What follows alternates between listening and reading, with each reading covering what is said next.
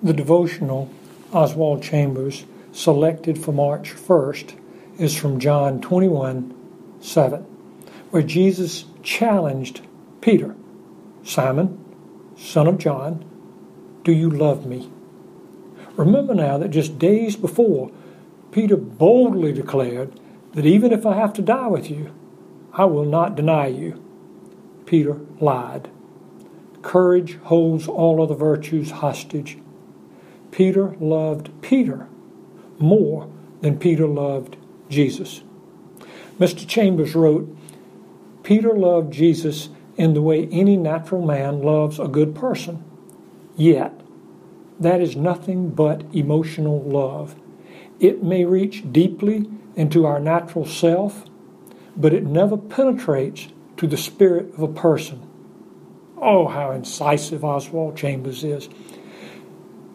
Peter was self-deceived about Peter.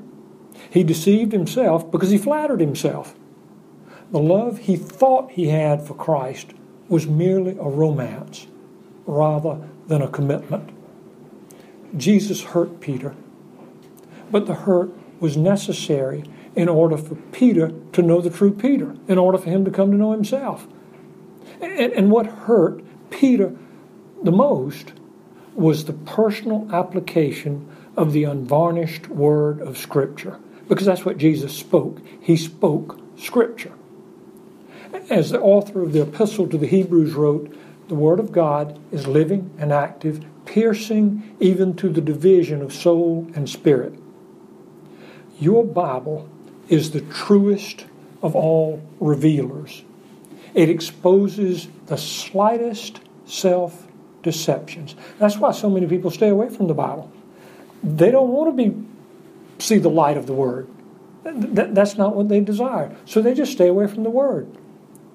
So for you, the challenge on this first day of March is quite clear. Where are you deceiving yourself?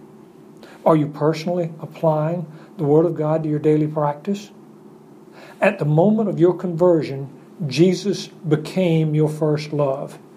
How deeply, how expansively do you love Jesus?